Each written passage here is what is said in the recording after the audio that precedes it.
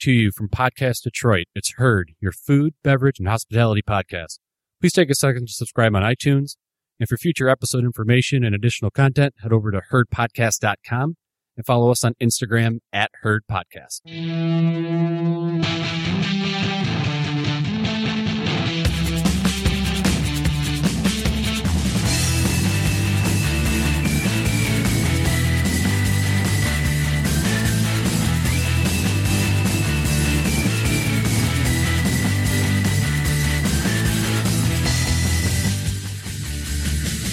Hello and welcome to Herd, your food, beverage, and hospitality podcast. Thank you for downloading and listening.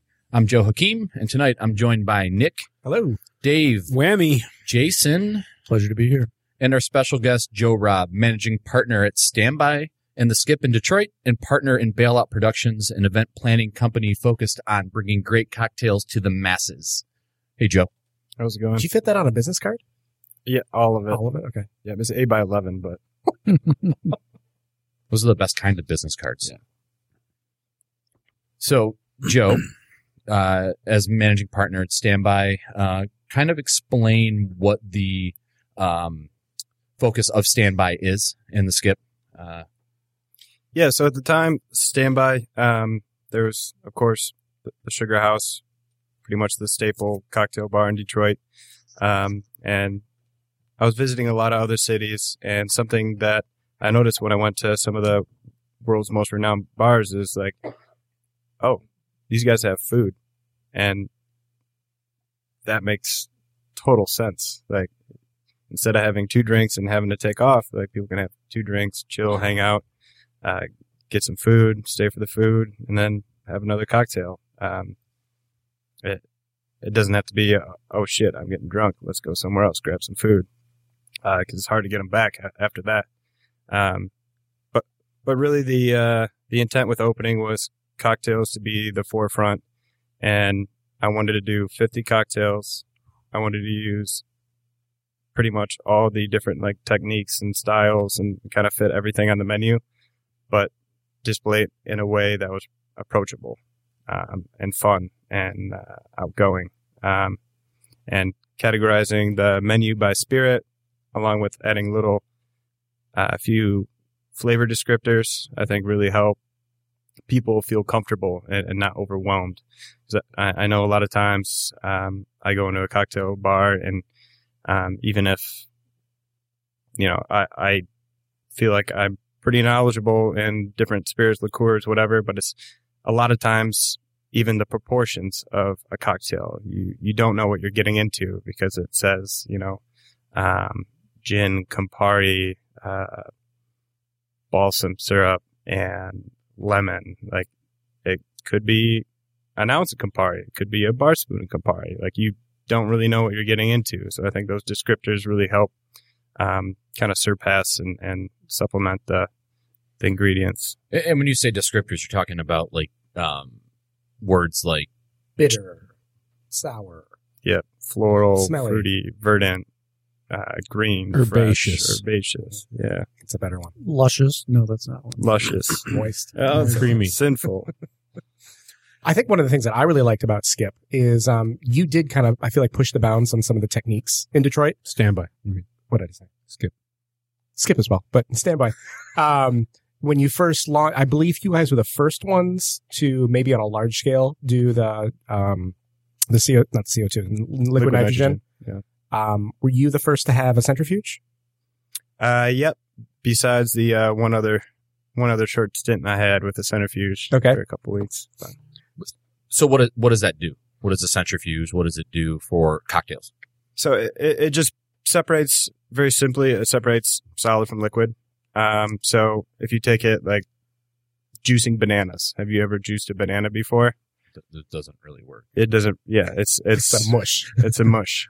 So if you just take straight bananas or strawberries or like anything that's fibrous, rhubarb, any vegetable fruit that just doesn't really work in a juicer, you add a little bit of Pectinex SPL, which is an enzyme that helps break down different fruit, vegetables.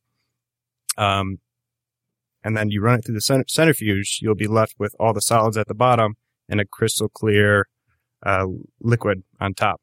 And I think it's one of the wild things about using a centrifuge is you can really add a lot of attractiveness to a cocktail because you can take what would be like a cloudy juice, fruit juice, and make it this crystal clear, beautiful thing.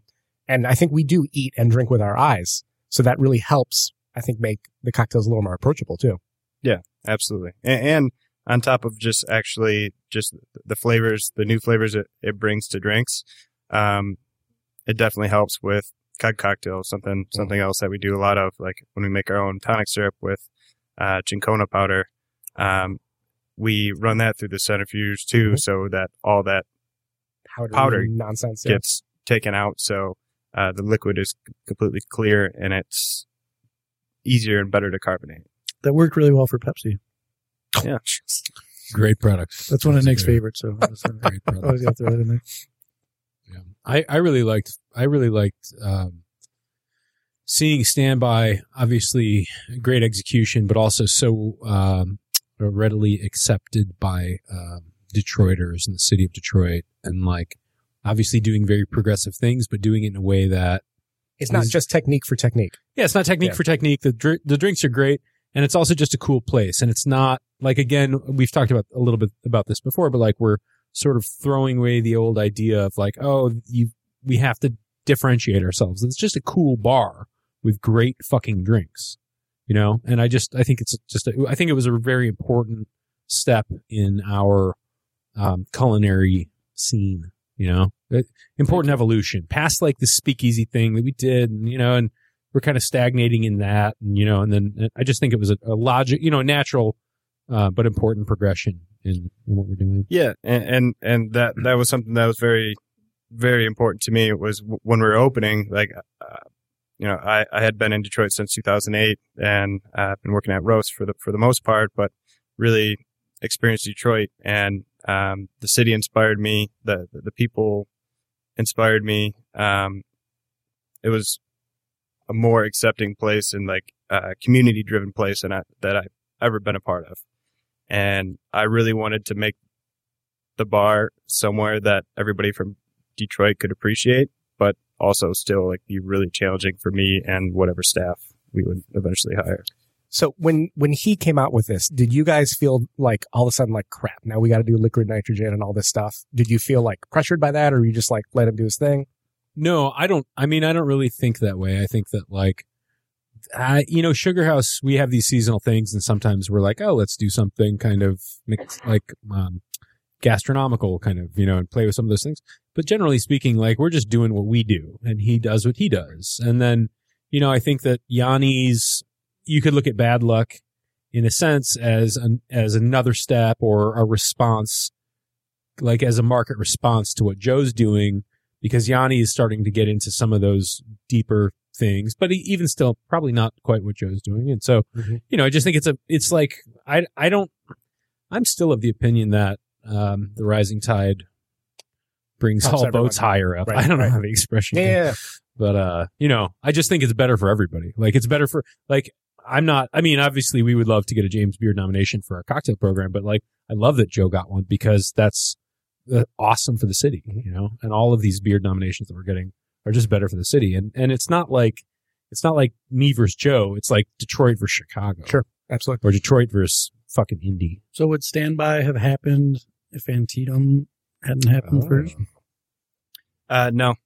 I don't think so. Was that the plan in Antietam to kind of take it this way, or not at all? Absolutely not. Because I mean, I think any space like there's so much that dictates a bar or a restaurant. And obviously with Antietam, it was the space dictated the cocktail program and the food. When you say that, is it like just like back of the house does not have a lot of room, or? A lot of things: logistics, vibe, aesthetic, the drinks, the room, the food, the era of the decor. Sure.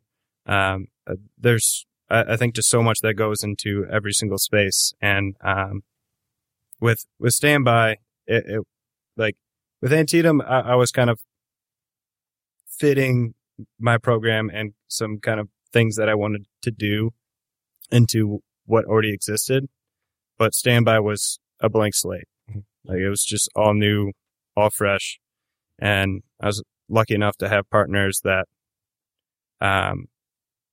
basically just trusted me and crazily enough to like just telling everything to them, like asking for this or that. They're like, all right, you know best. Like the whole time through, like there's very little pushback. It was just like, if anything, just great creative input and help with everything. But pretty much every idea or thought I had, it was just like, you're the expert. Like, you know best.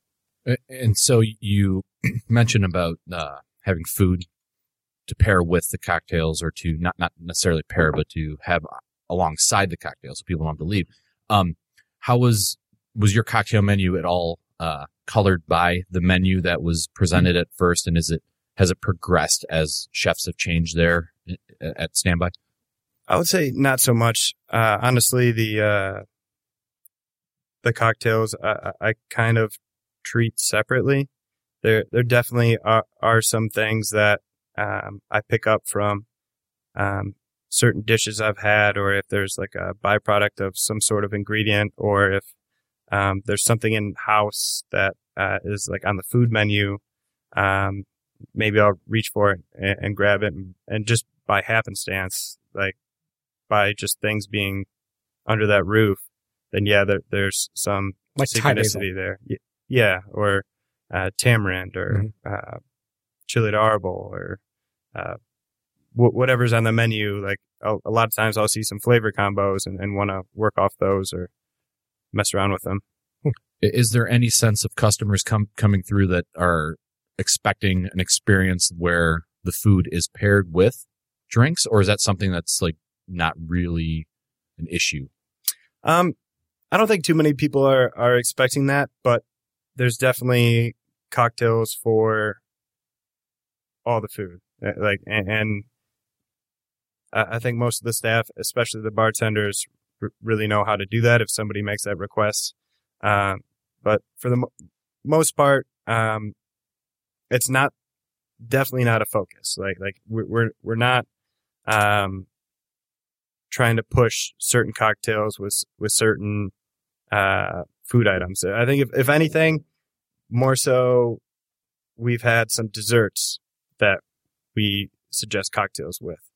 Like, I'm trying to remember what we've done, but like, we had some specific house-made chocolates that we paired with a beer and cognac cocktail that we had on the Nitro tap that just happened to go really well. It was like a chili de arbol and chocolate, and we had the Port Austin, which was milk wash cognac, Founder's Porter, and it's been a while, Ancho Reyes chili liqueur, and like a clove port wine syrup that was on Nitro, and that was something the chef loved, like a pairing between the chocolate and that. So it was something we always suggested.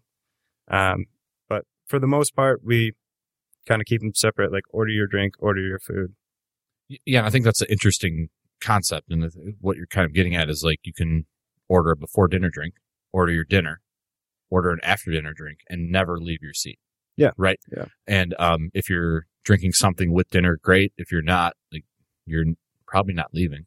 Yeah. So what does that do to like ticket times in terms of like how long does a table sit? Do you have to try to turn tables, or do you? I mean, really, it's all over the place, and that's something that was kind of intentional. And it's something that I love about places. There's some places you can go to where its bar program holds up to the food program, or vice versa, where sometimes you just want to go there and have a drink, but sometimes you want to go there and you're just looking for dinner and a beer. Sometimes you just want a good Sazerac and want to be out. Sometimes you want to have 6 different dishes and just hang out and really like spend your time there. But I think being able to create different experiences for different people under the same roof is something that's really special and really cool to do. For example, like a Friday night, if you come in to Standby at a Friday night around 5:00, there might be a 65-year-old birthday party. And they have no idea what goes on there at midnight. Like, they would be terrified. What goes on there at midnight that would terrify them? Do you want to talk about your anniversary party at all? Yeah. Because I felt like there were some all wide of them. stories that came out of that. Yeah.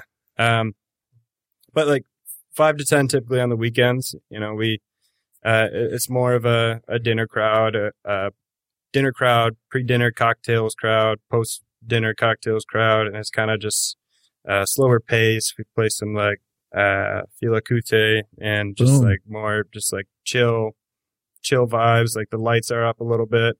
And what I really like is when like the people that come for dinner at 8:00 on a Friday or Saturday night just happen to like be there and for the transition. And then all of a sudden it's like hip hop, sing along, like the lights are turned down and the bass is way up, the music's way up, and people are doing shots, and we got to tell people to get down from off the tables. And it's like, what just happened? Like, where are we now? Like, it's just a totally different place. It's pretty funny to be in there. It's like, wow, this is totally different than how I remember it. How do you manage the service standard? Is like the service standards for 5 to 10, and then all of a sudden, like, there's a flip switched and or switch flipped rather flip switch flipped, and people are on tables. And what is the hospitality? Because I know you're a big hospitality guy. So what does hospitality look like going from 5 to 10 p.m. to 10 to 2 a.m.? Honestly, we really try to keep it pretty consistent. Like how that's another thing with like the different experiences. Like, how cool is it to be, listening to just blaring hip hop, bass super loud. You can barely hear the person next to you, but the server comes by, drops off a dish and explains it to you, and then clears your extra B&B plate. Like, that is just something that people are just blown away about. Like they're like, oh, he's not just like smashing our food on the table and just like doing whatever. Like, he's like wiping off the crumbs and giving you a new fork and a new knife for your next course. And it's 11:30 and people are all over the place. So there's still this kind of like fine dining attitude, or like this like elevated attitude that's happening even with the dining experience while there is hip hop going on. I mean, a service It's more standard, like a a service standard is maintained, right? Yeah. Whether or not it's, Yeah, definitely. Are people surprised by that? Like you just said, like, are they thrilled by it, or like? Yeah, totally. I think so. I think it's just like something they don't really expect. And, like once people get into a seat, or even when they're not in a seat, like we have, like when the bar's 2-3 deep on a Friday or Saturday night, there's always somebody walking through just the crowd of people to take drink orders. And that's interesting because that doesn't happen in a ton of maybe kind of craftier bars in Detroit.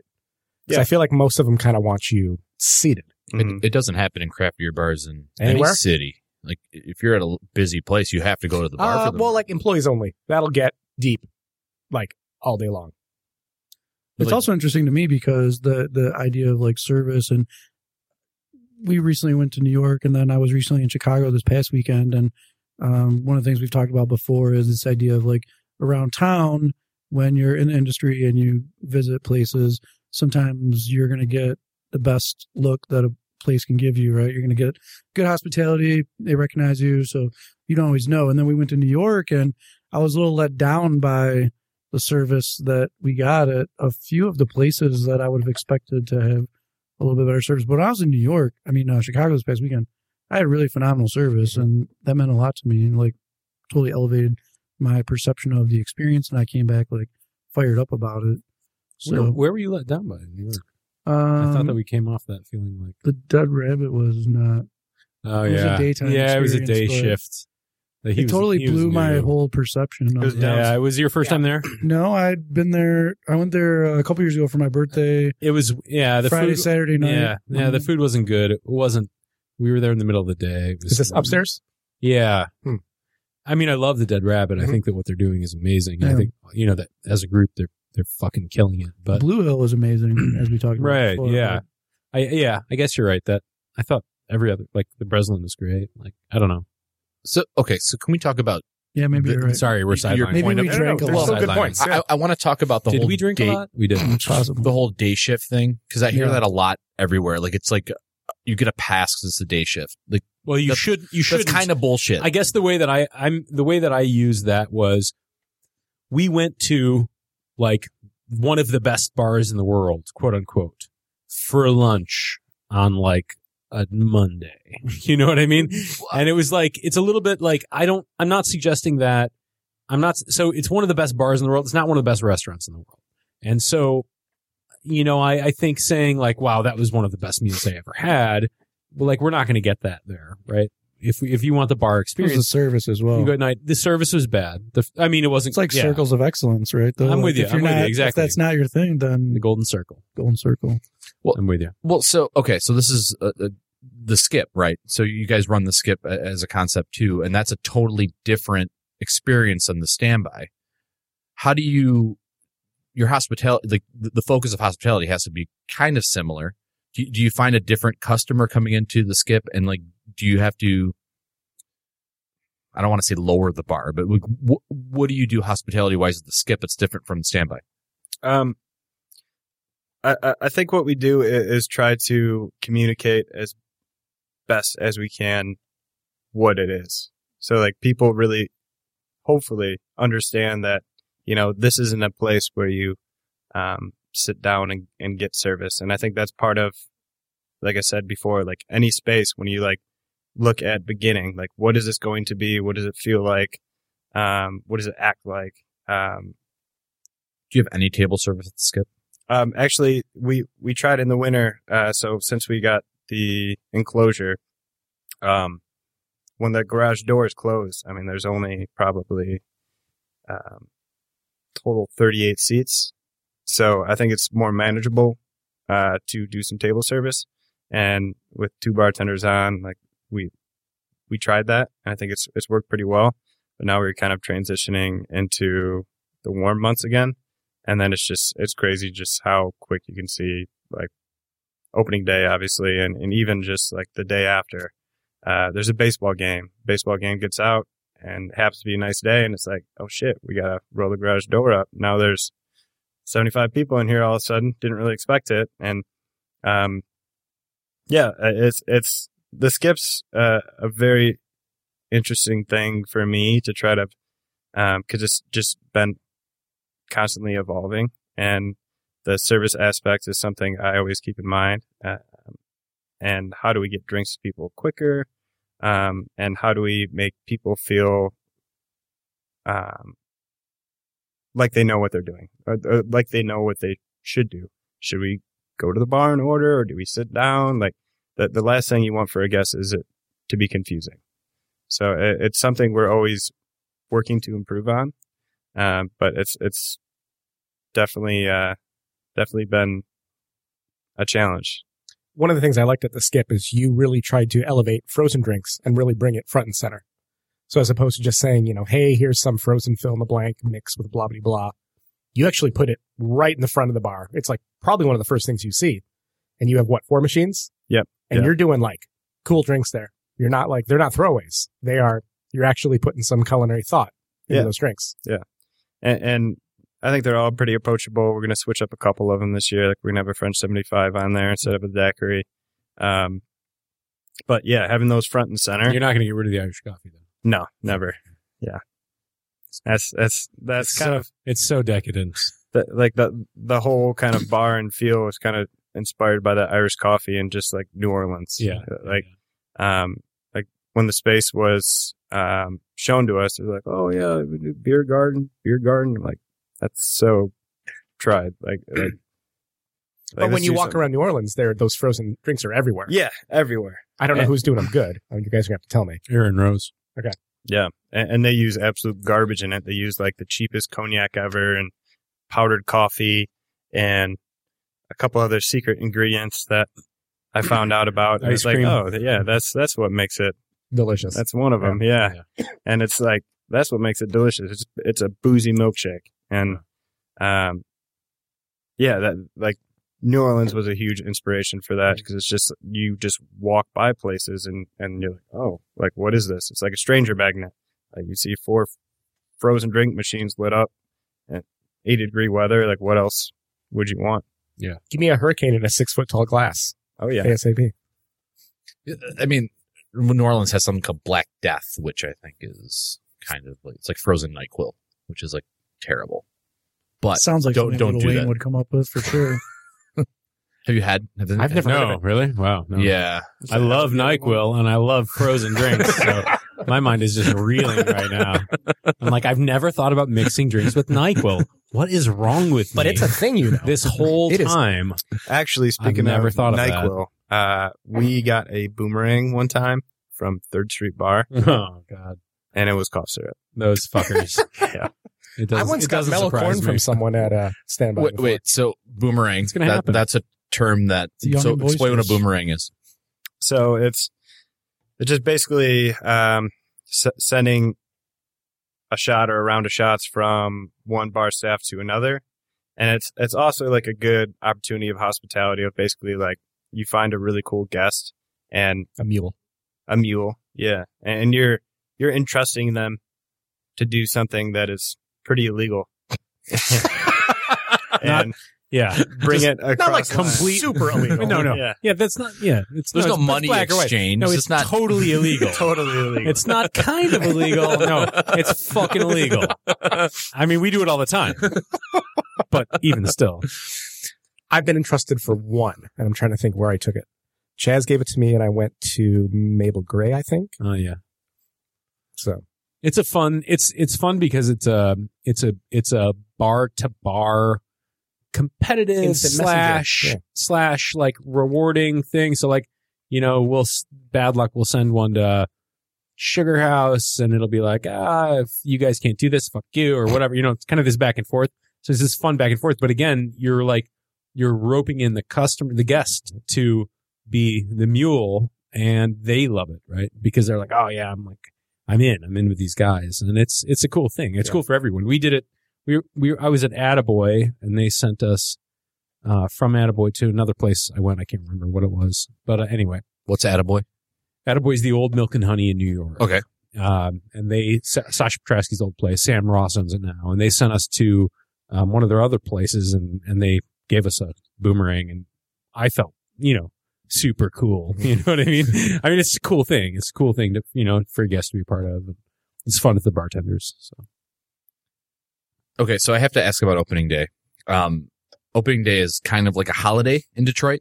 And how is the average customer who comes around the skip on opening day different than the average customer who comes in even on like a Friday night? There has to be a difference, right?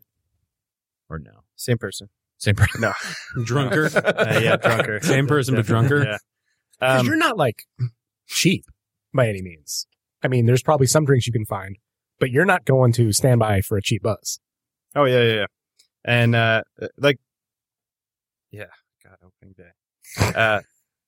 It was a week ago at this point. Yeah, so yeah. it's like It fresh in was- your mind and like, It was wild. Like it was 2 times as busy as last year.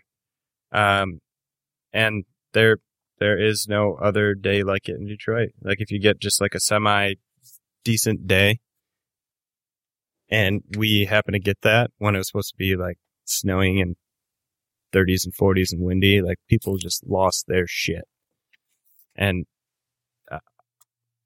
I couldn't believe it. Like it was just like at 4:00 around when the game was letting out, we just got flooded and you can just only fit so many people behind a bar to work. And it's just, I mean, people are just savages. Just Did you close? It was, Did you close standby and you only did this? yeah, one? we closed standby. Right. Okay. hmm That seems reasonable. I think it's the smart thing to do Yeah. for just so many reasons. Yeah. There's a lot of nice things in there. And Yeah. by the time we open at 5:00, people are already toast. And Yeah. if they have 2 or 3 standby drinks, it's just going to get ugly. Yeah.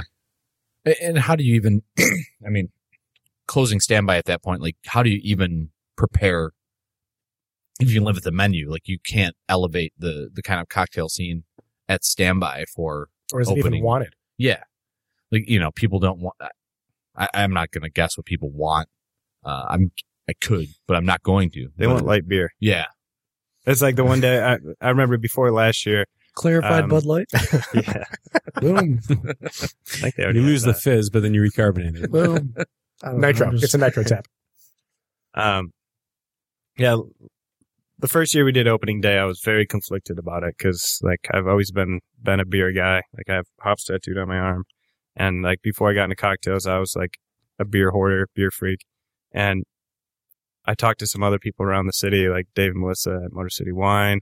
And then, like people that aren't opening day places and they're like, yeah, we ordered 150 cases of Bud Light on that day. Like, just do it. Swallow Just- your pride. Yeah, just take it. Like that's all they want. Just give it to them. I'm like, okay, cool.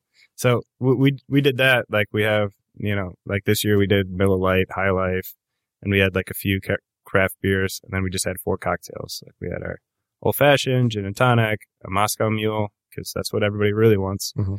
And then like a Paloma variation. So we just and then the frozen drinks. We had the frozen drinks, but we just simplified it, but it wasn't simple enough. There were just so many people. Is there any sense that like, I know restaurants kind of hate like restaurant week. Like, is it the same type of like you don't expect these people to come back, do you? Like, and I don't mean to like denigrate this customer, but do you expect the opening day crowd to ever return? I definitely think they do, especially with like the skip vibe and the alley, and like it's a very kind of game day thing. Like you go to a Tigers game, like all those people that went to the Tigers game and went to the alley, the next time they go to the Tigers game, they're going to remember that place. And it's still like a very chill, like come as you are environment where I think it's perfect. And we definitely get repeat customers from that, even just like the Saturday after. Like,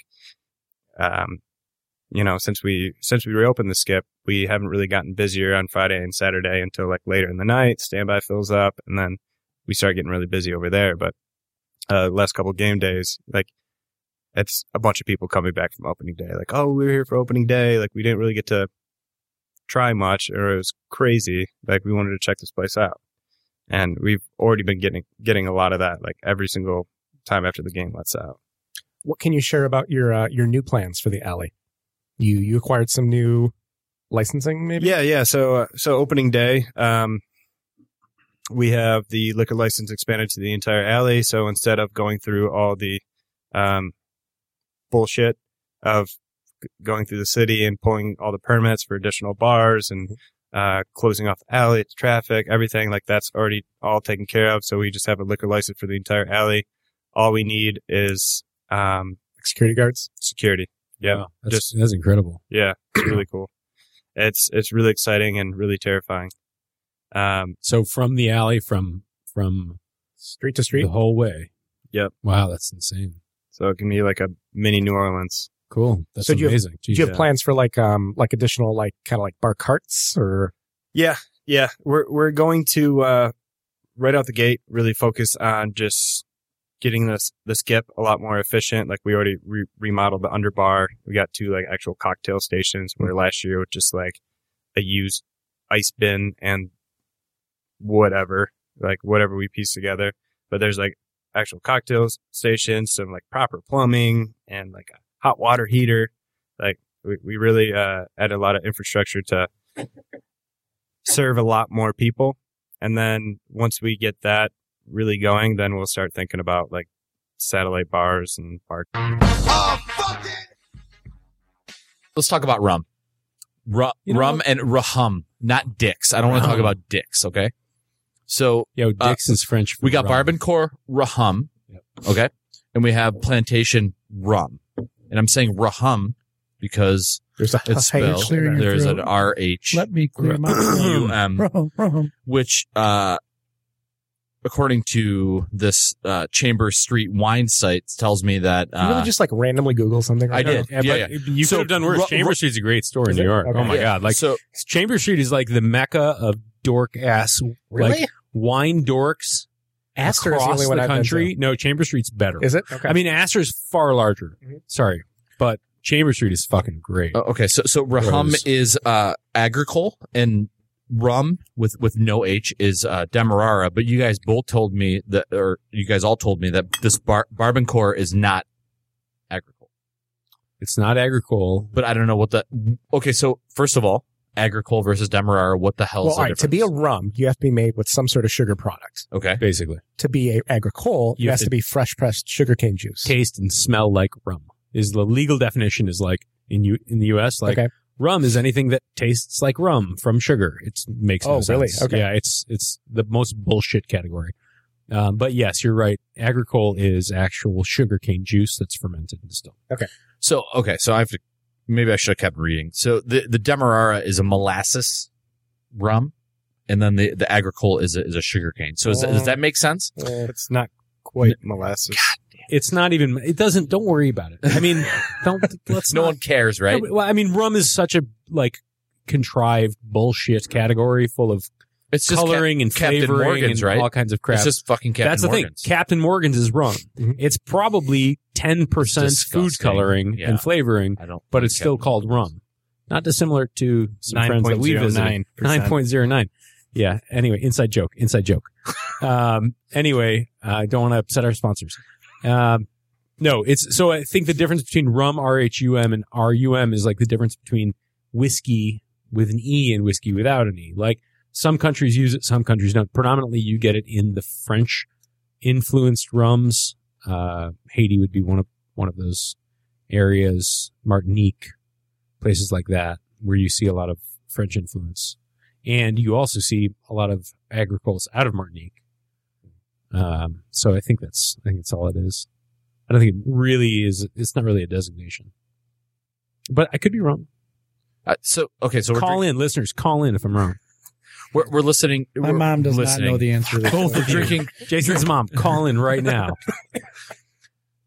Plantation, which we've had a couple times, right? Yeah. So the interesting thing about this bottle is we've previously we've talked about the Plantation single cast program. A lot of their products, big fans of their products. Plantation It was Pineapple. invented for bartenders, right? Yeah. The Stiggins. I don't know about the rest of the. I wouldn't Paul say McGee, right? No. I That don't think the. no. So you're talking about OFTD. Okay. Oh, which that's is, just the one. Fuck, that's delicious. Okay, And got it. was Okay. a Wandrich, Paul McGee Got it. collaboration. They worked at Plantation and they came up with a really badass overproof Got it. Demerara rum that could probably compete with like Gosling's or with a Crucian Blackstrap Okay. or something like that. Not that that's overproof, but they're trying to come up with a really badass mixable Mhm. rum. And the beauty of Plantation is, and Joe went there. Well, you went to Cognac, Pierre Ferrand, the parent company. Right?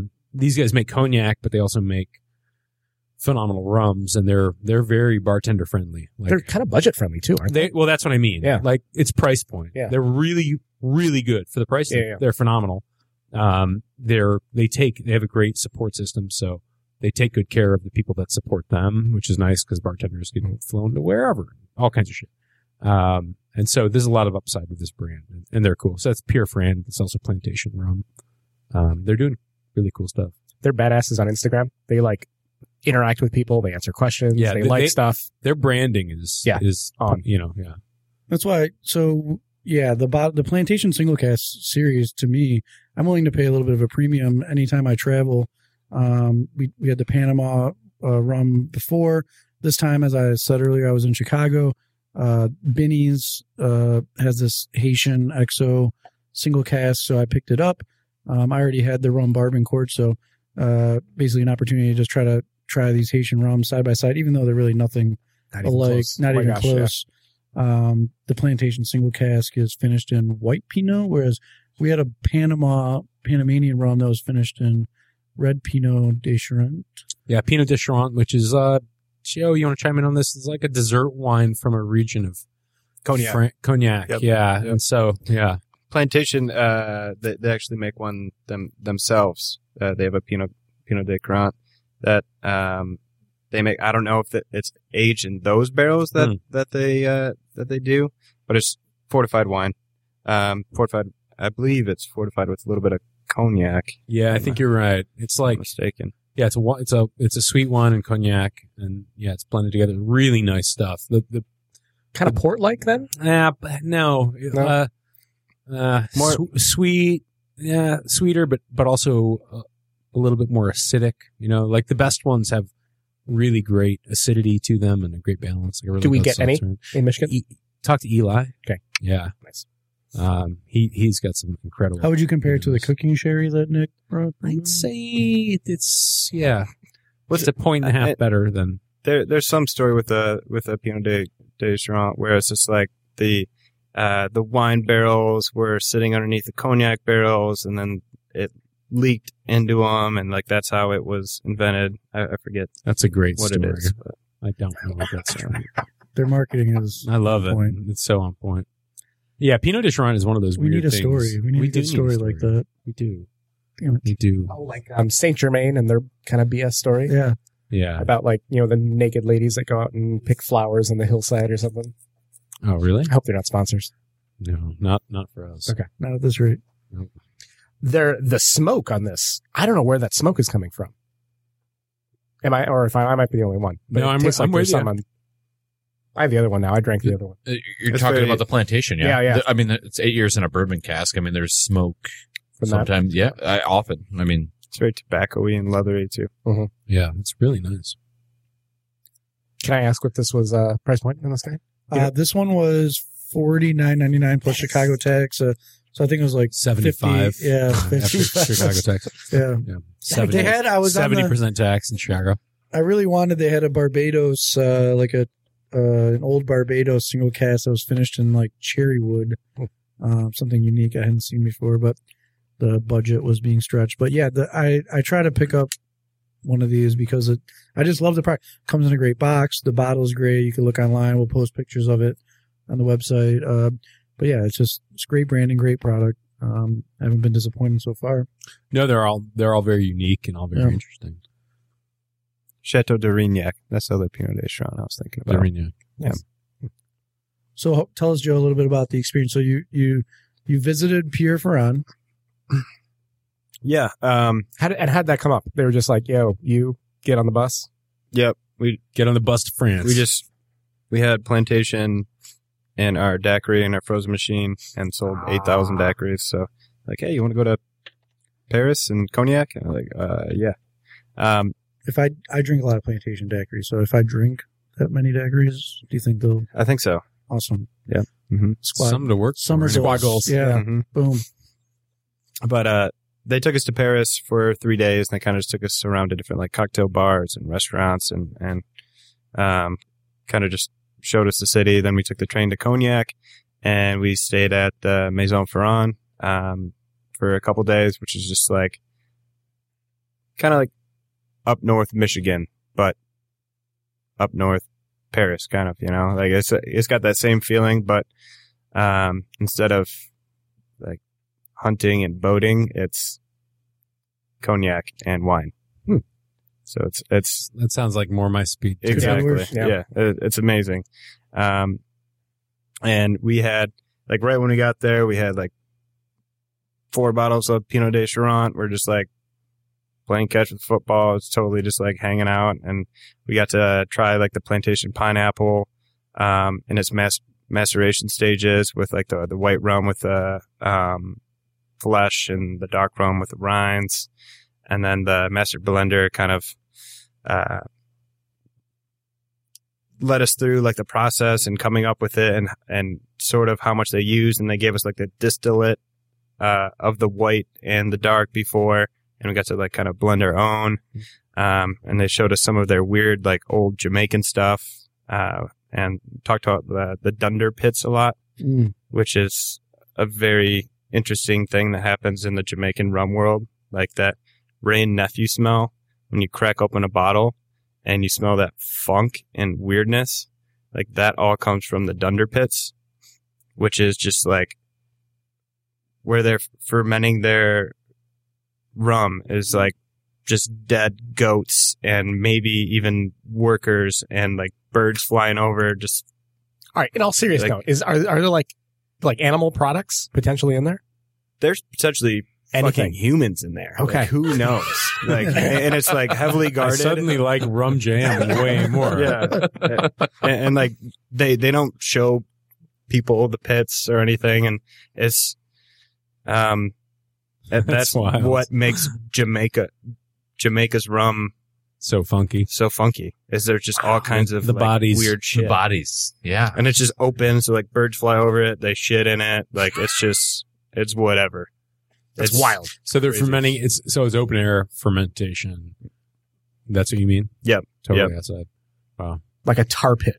Exactly. Of- And just of anything- rum. I mean, if anything you that were one of the foam. workers that died in there, you probably would be pretty happy on your way out. It's like rye. It's like, that's like one of the guys. They named it Yeah. after him. No? What? Isn't that Rye I've nephew? heard that story. No? Oh, right. Right? Ray? Ray. I don't I'm a know. noob. I don't believe I don't it. know. You're the beverage director I know, of right? Detroit. Cocktail. We'll expert. lose that So title. Jamaican rum, probably not vegetarian. Is it gluten free though? Definitely, it's distilled out. It's gotta be, right? gluten free. I'm gluten free entirely except for bagels and pizza. Other than that, totally gluten free. Pass me the beer. But yeah, Gluten free beer is terrible. Plantation. It was pretty cool to see. Like, I went there, went to Pierre Ferrand, thinking it's like, oh, all right, we're just gonna drink all this kind of cognac, and then come to find out they're like intense about their rum. And we went to like 2 different barrel houses they had just full of barrels from back to like 60s, 70s, like Trinidad, Haitian rums.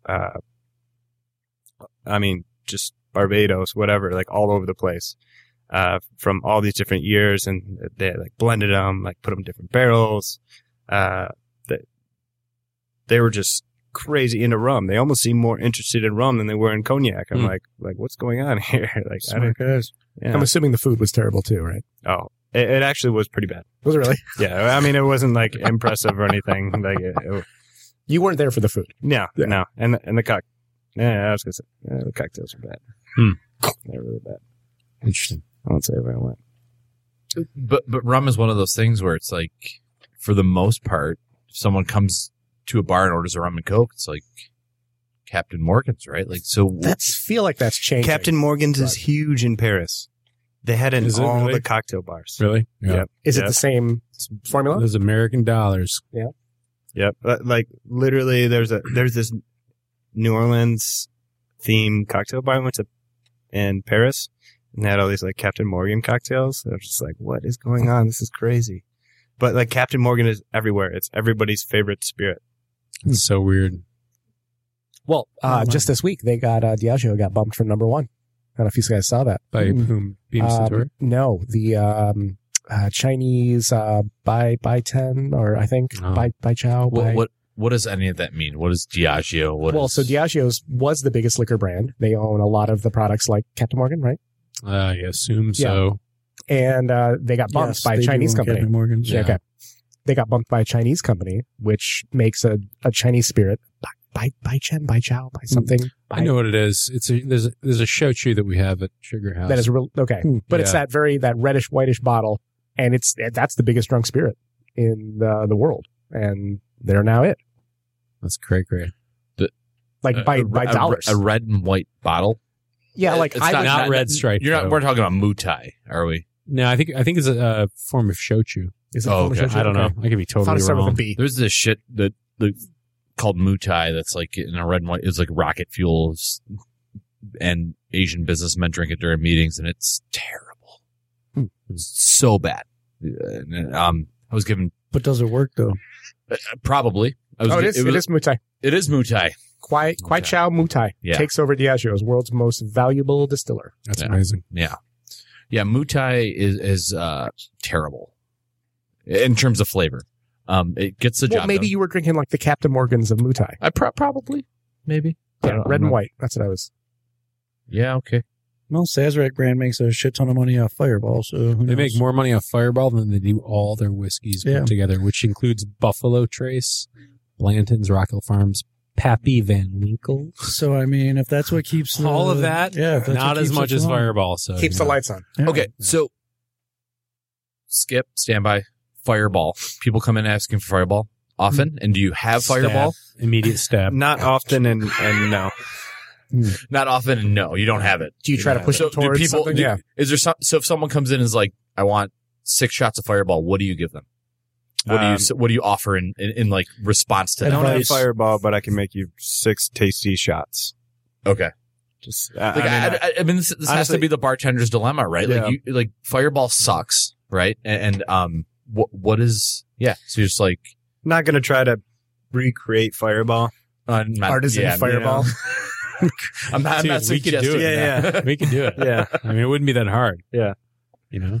Actually, I think, you know don't what? know Challenge what the fuck accepted, I'm all right? talking about because Challenge accepted. we did try and recreate Fireball for the skip. Like we actually tried doing like a cinnamon and something tequila with, I don't know, but it tasted kind of like Fireball. And then we're like, what are we doing? Like, let's not do this. I'll confess something. So I was at a friend's house on opening day and he gave me something. It was like rum chata and Fireball. And it was, Sounds tasty. no. Really? I don't know. I like rum chata and Jägermeister. It tastes like Captain Crunch. What's that called? Is that So- called? Okay. I think it's called the Captain Crunch. So- it's really good. So let's go down this road. This guilty pleasure kind of like fast food booze road. Fast booze. So, fast booze. Is it something? I don't Is know. that something? Let's make it a thing. Because rum chata, I think, is in the same. Sure. Is it? Yeah. I mean, Ask Dave about bourbon cream. don't fuck with my bourbon cream. Okay? Hey, So hey, it's made by Sazerac. That's true. I don't know what. They also make Fireball. Bourbon cream. That's the Bourbon connection. cream is the Bailey's is the Sazerac Distillery's answer to Bailey's Irish. It's cream. it's like Manly Bailey's. There's a It's couple like Manly men. yeah. It's like bourbon. Yeah. It's like bourbon, creamy bourbon, and oh my goodness, is it delightful? Is it better It than is. Kringle cream? It is. Oh god, it's phenomenal. It's got everything you want. It's like when you get that perfect cup of coffee. It's like just a little bit of cream, a little sweet, but you still taste the coffee, but with bourbon. It's fucking amazing. But isn't a bourbon cream a thing? Like, isn't that like something you guys can do at I don't know. bar? Or you can No? buy it in a I don't. bottle. I'm just saying. Yeah, fucking it's in a bottle in my freezer. Bro. What the fuck? Yeah. Don't harsh me. Just pour it in there before I go to work. Boom. It's great. So great. All right. So, well, you brought it up. Do you have your like guilty pleasure cocktail? I literally am talking about this from opening day. This rum chata Mhm. Fireball thing. It wasn't terrible. it was. I don't know. Like I feel kind of dirty even talking about it. When I'm Yeah, at, that's a cinnamon toast crunch shot. Oh, is that what that is? Okay. Oh yeah, All right. rum chata and Fireball. Sorry, I wasn't listening earlier. if I'm at like a movie cinnamon theater, toast crunch shot. It's great. if I'm at like a movie theater or like a wedding or something that doesn't have a lot of things, I will totally do like a rum and coke because it's a pick me up. It's booze, and if there's not a lot of options, I will totally do that. Yep. I am I not skew too towards embarrassed. Hennessy right out of the bottle. That's my guilty pleasure. But you can't order that at a bar. You can't order Hennessy right out of the bottle, That's- like in your face. that's Like, you can't just get a standby. bottle bottle of- service. There's a few places. There's a few places. Let's bring back bottle service. So, Yeah. yeah, like, Where's that at? You guys doing bottle service at at Skip? There is a price tag. I've been asked at standby. Really? Yep. Do you just like multiply surprised. something by like 20 or something? Or I don't know. Like once in a while, like somebody asks, I'm like, fine, fuck it. Like it's like 12:30 and it's crazy. Like you want a bottle of Kettle One? We'll put it in a pineapple full of ice. $3.50. You got it. Yeah, that's great. Sure. I love I've that. got this really great I accessory. love that. I'm totally into that. Like, not buying it, but Yeah. being able to sell it. It's like that's fucking. We should do an episode about bottle service because I think it's fucking ridiculous. I've been trying to get a hold of the We strip should do club it from in some Dearborn place that has bottle service. Yeah, now you're talking. We should do it around a Yeah. table with bottle service. and see how long it takes. Because I kind of like the fireworks that happen sometimes. The sparkler or whatever the hell that shit Oh, is. God. Yeah. I used to do photography for Real Detroit, and that was a shot. And people are like, get the shot of the bottle being served to the table. Were you at an ultra lounge? Maybe. Is Sugar House an ultra lounge? Not anymore. Not anymore. Transitional. Recently, it was very recent. Standby is an We ultra moved out. lounge. We moved out of it. We moved out of it. Micro Club as Oh, another. a micro club. Is that That's really a Is that thing? something that's happening? Somebody called it that. Micro What? Standby? A micro club? Wow. On Yelp? I don't know. No, I don't. I think they told it to me, like to my face. Nice micro club, asshole. Yeah. That's amazing. I love that. All right. Did you commission those two giant discs up on the wall, or like where did those come from? Anthony, Okay. him and his wife JJ own Library Street Collective, and they know Kelsey Brooks, and that's kind of where the design started from. Where those two colors pieces, and yeah. everything. Like we knew those were going to be in there, so like let's pick the colors and everything from that, which made it a lot easier. Super cool. And Tad was the architect on that. So, Joe, are there any events coming up at Standby or Skip? Thinking about having a derby party. In the alley. I think it'd be fun. Can I wear a big lady's hat? Absolutely. Will there be silly hats televisions? encouraged. There is a television. Ooh. Illegal Will be betting. broadcasted. No illegal betting. Mint juleps. Frozen mint juleps. Ooh, all right. Yeah. like it. Man, I like this a lot. Joe, thanks for being with us. We'll be back next time with more food, beverage.